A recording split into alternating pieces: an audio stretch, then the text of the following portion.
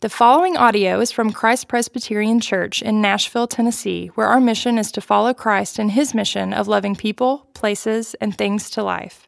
For more information about Christ Presbyterian Church, please visit christpres.org. Today's scripture is Galatians chapter 2, verses 15 through 21. We ourselves are Jews by birth and not Gentile sinners. Yet we know that a person is not justified by works of the law, but through faith in Jesus Christ. So we also have believed in Christ Jesus, in order to be justified by faith in Christ and not by works of the law. Because by works of the law, no one will be justified. But if, in our endeavor to be justified in Christ, we too were found to be sinners, is Christ then a servant of sin?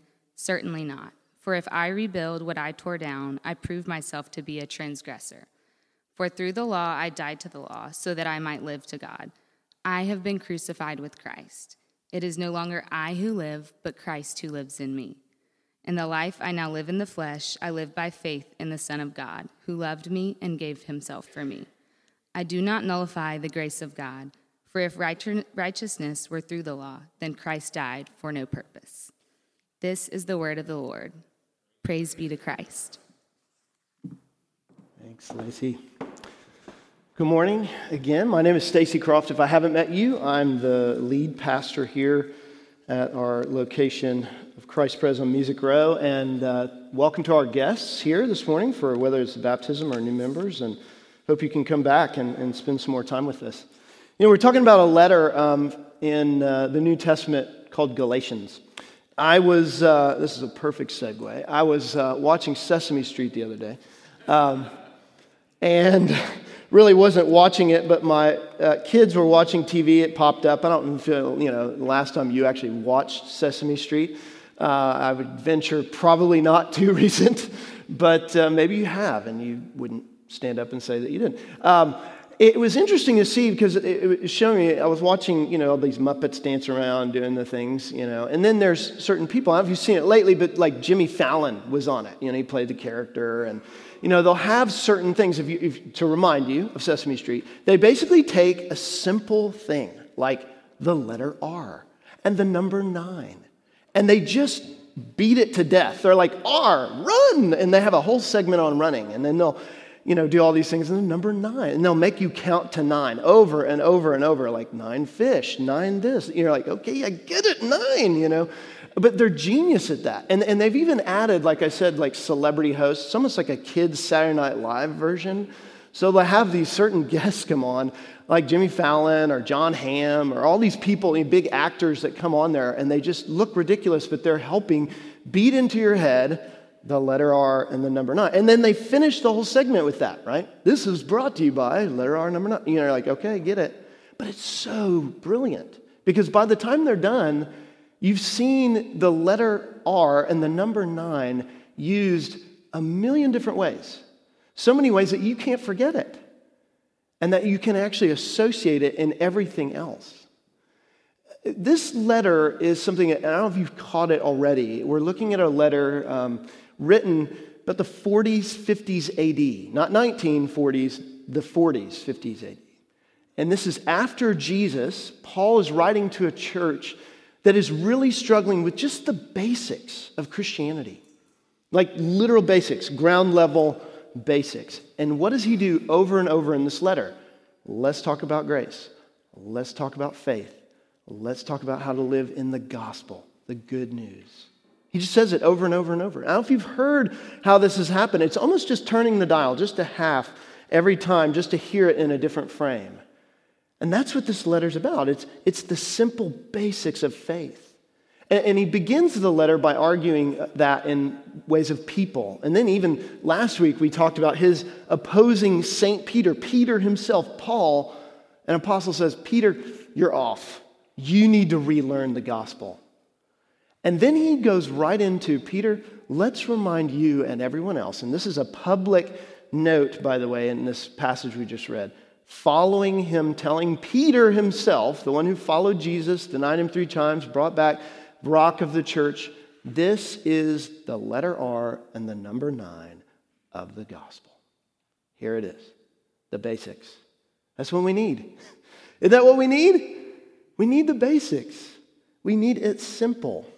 And he does it with these words. And it sounds hard at first. Maybe you read that and you think, okay, now he's getting theological on me. But he's really not. He's using terms and words for them that would make sense, but he's really going ground level.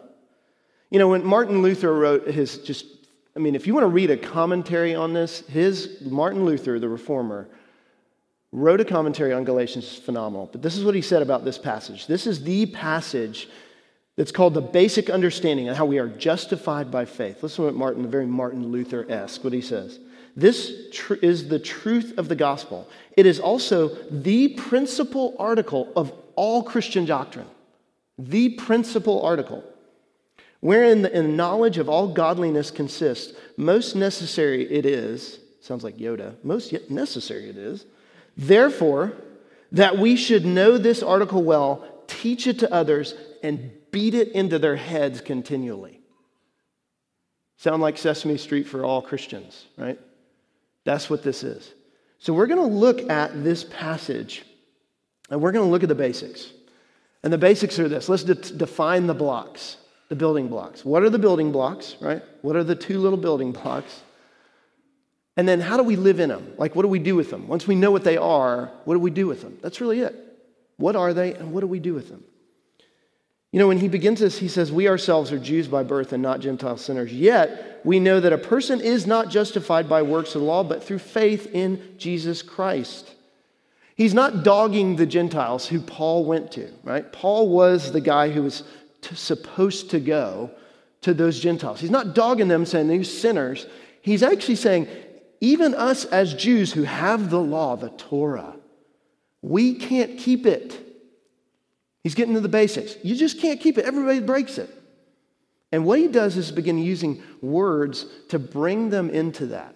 He begins to say, let's crack it open and look at it. I remember when I was little, I wanted to know what was on the inside of a battery.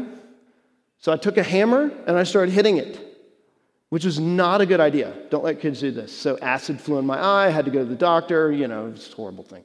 But what was the deal? I wanted to crack that thing open. How does this work? How does it make things keep going? It's just sitting there. It's just a little like paperweight otherwise. But then when you put it in something, it's like, woo, things just start moving.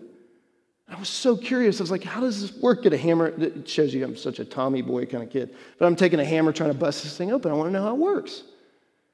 Paul says, let's crack this open and show how it works. We ourselves know that it doesn't work if you just try and keep it. You just can't do it over and over again. And he uses this word, justified. And for many of us in this room, we may have heard that word. It's not, Justin Timberlake justified. For those of us that are lawyers, it's a little different meaning, okay? But what it means is to be declared righteous. It actually is saying this, that we're being brought back into the courtroom. We're being brought into a courtroom, and there's actually a scene where we are sitting in front of God the judge, and Jesus is in the room, and to be justified, it means the gavel's coming down and there's a declaration of either guilt or innocence. It's as simple as that.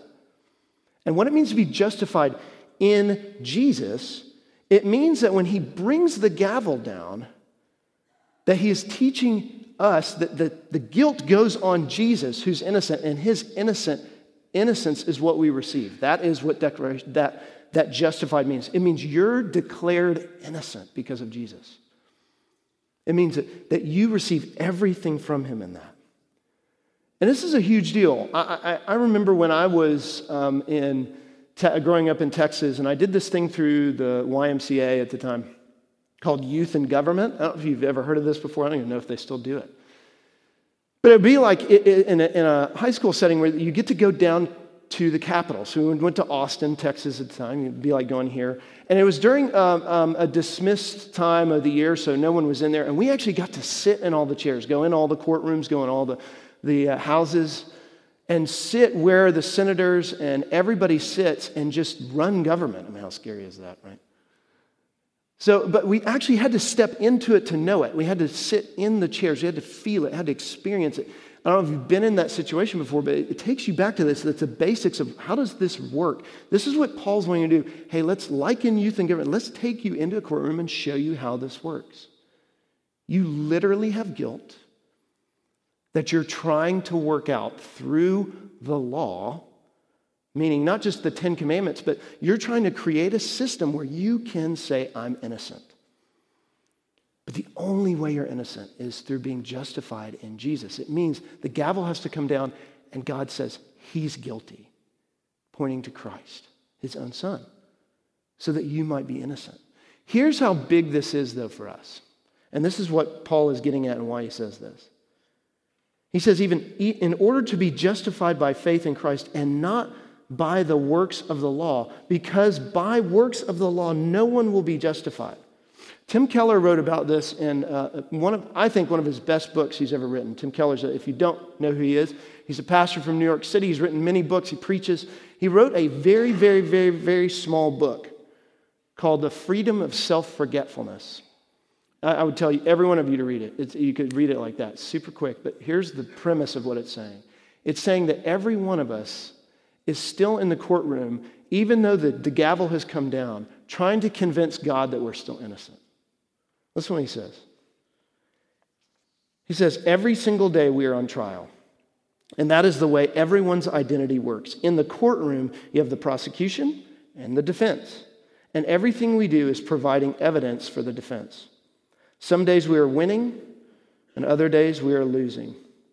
And Paul says it's the Lord who judges Jesus, and it's only his opinion that matters. Here's how basic this is to your life. Every single day, you and I wake up, and we have our speech prepared for the defense.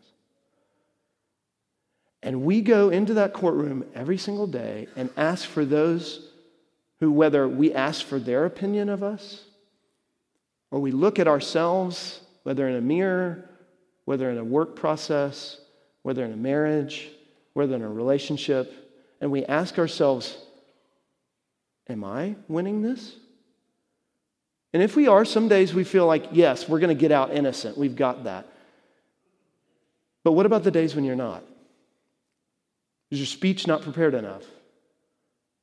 Have you not done enough to create that, to create something where you are justified? You're standing up because it's all about the opinion, the court of opinion of whether you are good enough, your innocence. We do it every single day. And we carry ourselves back into that courtroom. And instead of hearing the actual sentence, we actually look to God and say, hey, that's great. Here are some good things that I've done. I have a lot of community service coming up. I'm going to take care of that. We look to God and tell him and try and convince him and even those in the courtroom that we still have earned it. It's ours. We got it. We're going to hold on to it. Justification, the basic building block of this, being justified, means that you cannot justify yourself in any other way other than in Jesus. There is no opinion. This is why it has to happen. Again, I want to remind you, so many tangible elements that we've done in our service. Remember, why does Jesus have to come in flesh? Because he had to enter in the courtroom himself. He himself, the advent is that. The arrival is, as far as the curse is found, as we sing in our Christmas songs, is as far as his innocence had to go to reach our guilt. And for you and I to be justified, to remember the letter R and the number 9 of our just being innocent in Jesus. Notice the preposition that is over and over and over. In Jesus. It's all in him. That's our term, justified. But by faith, it says justified by faith. See, here's the hitch. Every one of us believes that we're justified in something. Right? All of us want to be declared innocent. We bring that thing. But he's saying by faith in Christ. What is faith? Right? We talk about faith. I was in the office the other day and I asked a few people in our office, I said, what would you say faith is? And a lot of the answers were like trust, belief, those kind of things. But if you think about it, faith, those are just synonyms of the actual same word. Trust, belief. What is faith? What does it mean, right? There's a lot of talk in our culture about possibility thinking. This goes way back. You can read UC Berkeley professor Wade Clark Ruth on this. There's a lot of thinking that if you just believe it, you can achieve it, right? Like we have that in our DNA. That's a part of our society. This is the water we drink. That's what we believe. Even if we know faith, right? This is why when you're watching TV and you see in an interview after a Titans game, and they say, we came back, we just kept believing, man. We just kept believing. What in the world does that mean? Because when it comes to being being innocent, there's a lot of times we don't feel innocent at all. What is my faith in? What's that object in, right? Does it mean I just need to have enough? Like, is it a quantity? Like, is Paul saying here, gosh, I just need to have more of this. If I just had more faith, I would be able to do it. Is it just, how many quarters you can pump into that slot of faith? You could just if I could just get there and believe it, right? Then I could do it. I could overcome. I could come over the hill. But what about the moments when you don't? How do you know when you've actually reached that? It's always frustrating when you're at a meter, right? And you keep putting quarters in, and you're like, it goes, oh, there's just a limit. Sorry, 2 minutes. You're like, God, I just wasted 2 more quarters when I could have gotten more time on the meter, right? And it says right there, only a certain amount of time. You just keep putting them in. How do you know that you have enough? Or is it a quality? Is there a purity of that? So many people I've talked to before of when they've come out of difficult situations, maybe a relationship, maybe a certain job, maybe something where they've found themselves on the other end of some sort of pain or suffering. They just kind of feel like, if I just didn't have so much doubt. Is faith having every question answered? Does it mean you got it down? Or does it mean something more? Because I'll tell you, when I've talked to people who are really suffering and struggling, if you had enough faith, does that mean when you receive, maybe you get out of the suffering, maybe you receive something you've longed for all your life? Does that mean your faith worked? You had enough? So like faith here, it's an object. Notice the preposition in, received by faith, through. All this language, it's in something. It's actually a focus. Faith isn't a quality or a quantity. It's a focus. It's looking to. It's like a windshield. You look through it. These are the days when you have to put on the defroster, right? Because if you don't, that thing, and then you're judging. Okay, I'm going to freeze, got to put on the defroster first so I can see so I don't crash, but I'm going to be freezing for the next several minutes. We got to turn the heat on. So you're playing this game with the defroster going up. But why? Because you got to be able to see out the window. The windshield is made to see through it. It's when you start looking at the windshield itself when you can have a wreck. And it's when we look at our faith, look to our actual faith itself.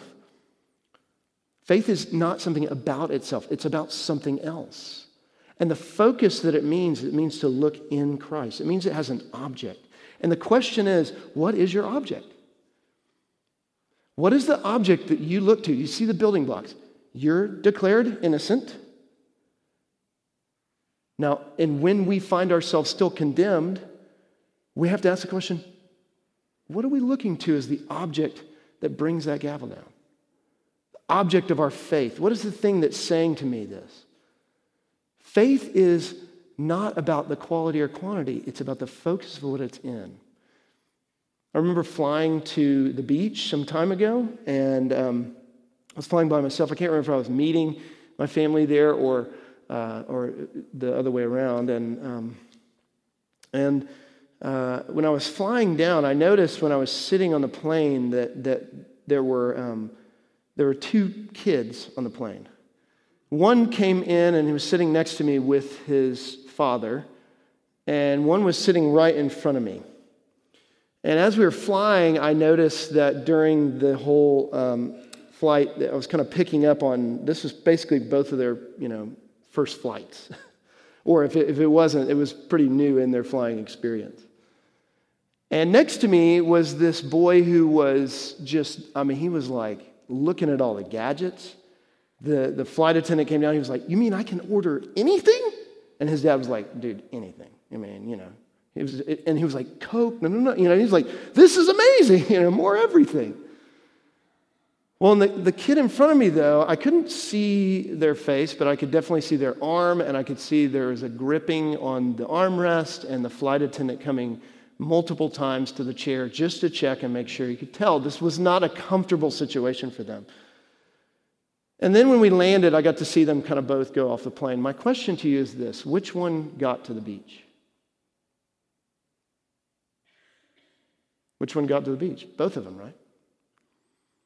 Was it dependent on how they felt about the plane? Was it dependent on their quality of faith in the plane or the quantity of it? No, it was dependent on the object itself. It didn't matter actually how much they had, whether they were having a party or they were freaking out. The object mattered. That is what faith is. The object matters. It gives you room to know that you don't have it down. And what we do, and what Paul is getting at, is to justify ourselves by the works of the law means you and I are trying to construct a way that we don't have to freak out, or that we feel like we got this. Hold my beer, I got this. That's what we think. But Paul is saying, get to the basics. The basics are this: the gavel has come down, and the only way you are declared innocent is by putting every bit of your faith on that object who is immovable, who you do not put there because you're either needing him or not needing him. It's because he is. And whether you have doubt or whether you're struggling or whether you're in a great place right now, the object of your faith never changes if it is in Christ. And everything else changes because we have to build it up. Notice, even Paul says this, verse 18, "For if I rebuild what I tore down, I prove myself to be a transgressor." If I rebuild the law for myself, that's what he's saying. If I rebuild it, look, he's making an argument to these people. He's saying, look, if I rebuild a whole system again for myself after I've already torn it down and said my faith is only in Jesus, what am I doing? I'm only proving myself to be a sinner again in my own righteousness. I'm proving myself in my own faith. My faith is in my own faith, how strong it can be. But what? If I have what? For I have died through the law, I died to the law so that I might live to God. See, it has to be beyond that. It has to go beyond those basics. That faith goes into living. What does it mean for us to actually live and carry out those blocks, right? When I was in college, when Megan and I first started dating, she was asked to go on this. It was before we really started dating, and before that time, one of my best friends asked her to go to this, fraternity dance or whatever. And so, they decided to make this funny joke on me, and so they played a prank on me. And so they came back, and this is not a good quality, I'm about to say. But if someone plays a prank on me, I want to not just do the next thing. I want to take it to the next level. So essentially what happened was when they played this prank on me, I decided, okay, what do I have at my disposal? Oh, I have 25 pledges that are going to do my bidding. So basically, in our fraternity, I got all of our pledges. I put a kilt on. I stood up. This is in the days of Braveheart, by the way, and gave a rousing speech in Scottish dialect to a bunch of, freshmen in college when I was a junior to say, "Here we go!" And what did we do? We marched over to the apartments where they happened to live close by. My dear best friend in college and Megan did. And I knew they were all out. I sent 5 of them to distract Megan and take her out. I said, "Here's money, go take her out," and act like it was, something cool. My other friend was off in Dallas, out of Waco. And they made a chain from apartment to apartment and switched their entire room. We're down to the toothbrush. We're talking mattresses, clothes, toothbrush, every single thing. So when they came back, they were in the other person's apartment. Yes, don't mess with me. It was so fascinating. And for the next week, they had to live like that until I gave in. I was like, okay, I'll help you move some of it back. I kind of felt bad. But they were really pretty good. Actually, Megan handled it beautifully. My best friend was wanted to take my wheels off my car, and, it was rough. We're still friends now, though. But here's the issue, right?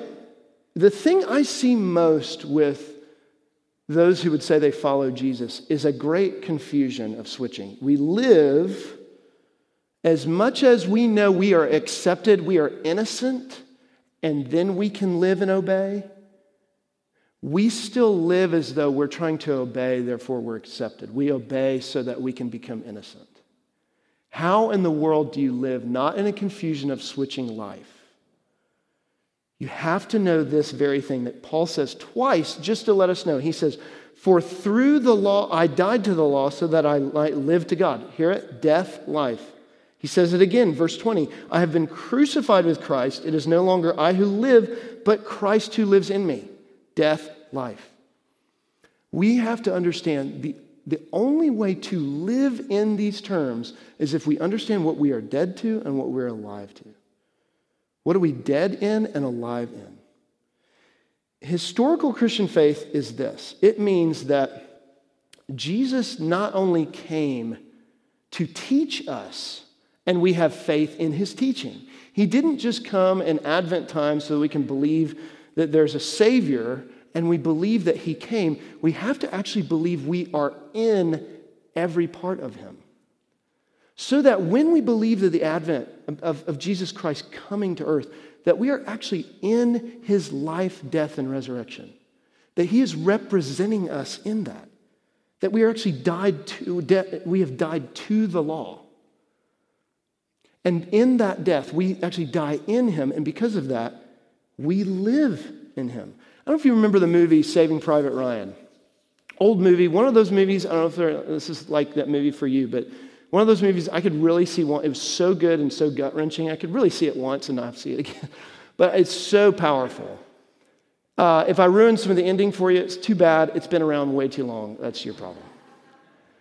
Essentially, the whole point is about Private Ryan and this whole band of people, Tom Hanks leading it amongst other soldiers who have to go save Private Ryan because the rest of his family has died in war. This is the only living son left. And so the whole movie is about that. How are we going to rescue him and then keep him, save him, right?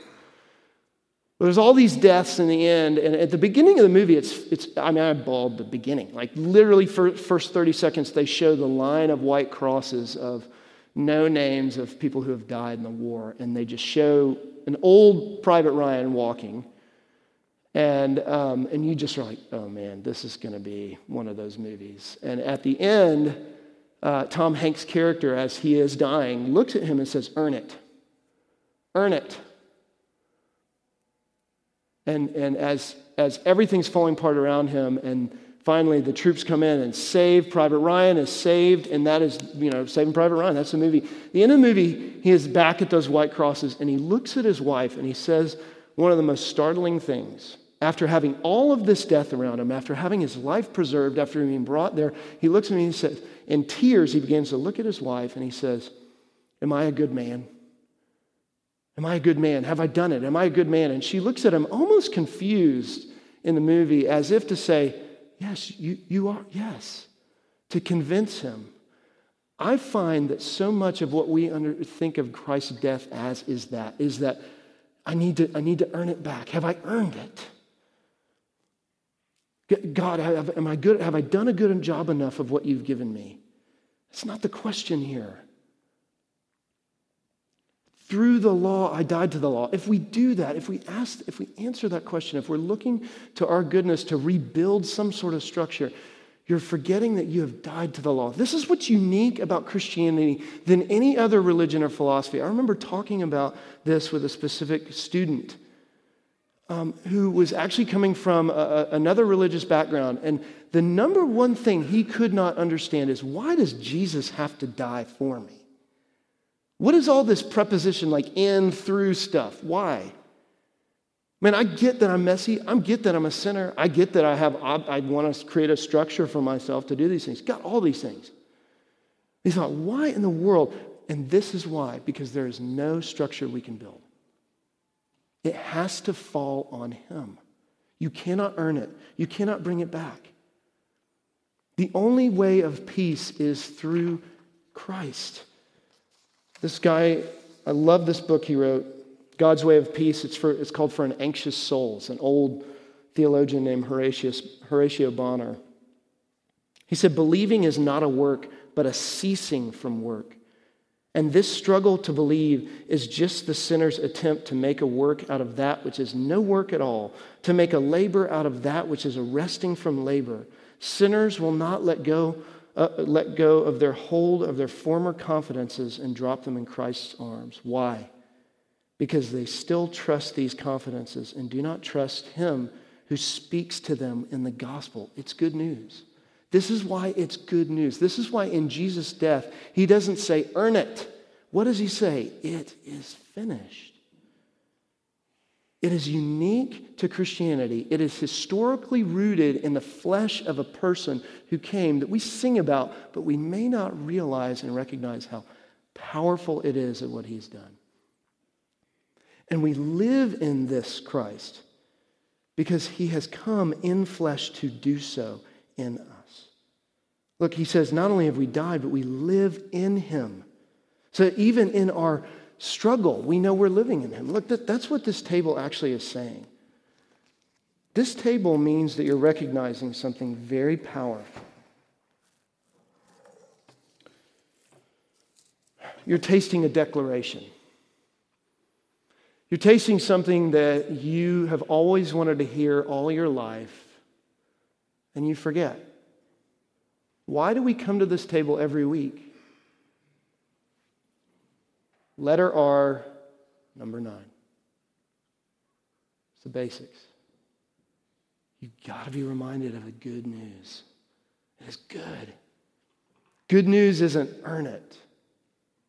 You get your life back, but earn it. Good news is it is finished. The gavel has come down. It doesn't matter actually at all how you feel when you come to this table because you've already been declared. You can come to this table with every amount of shame, every amount of difficulty, every amount of struggle, strife, hardship, and joy, and know that the declaration on you is innocent. That's it. Can't change it. Can't change it. Can't do a thing about it. It is yours. And because of that, you live in this. Doesn't that make you want to live more than anything else? Who wants to live out of their shame? How many people have been really changed, truly changed through fear and shame and judgment? Oh, we'll change, but not for the better. Not closer to anyone else or the Lord. We're changed because he did this. And because whose guilt are you tasting? You taste it. And whose innocence do you get to walk away from this table with? Jesus Christ. Let's stand.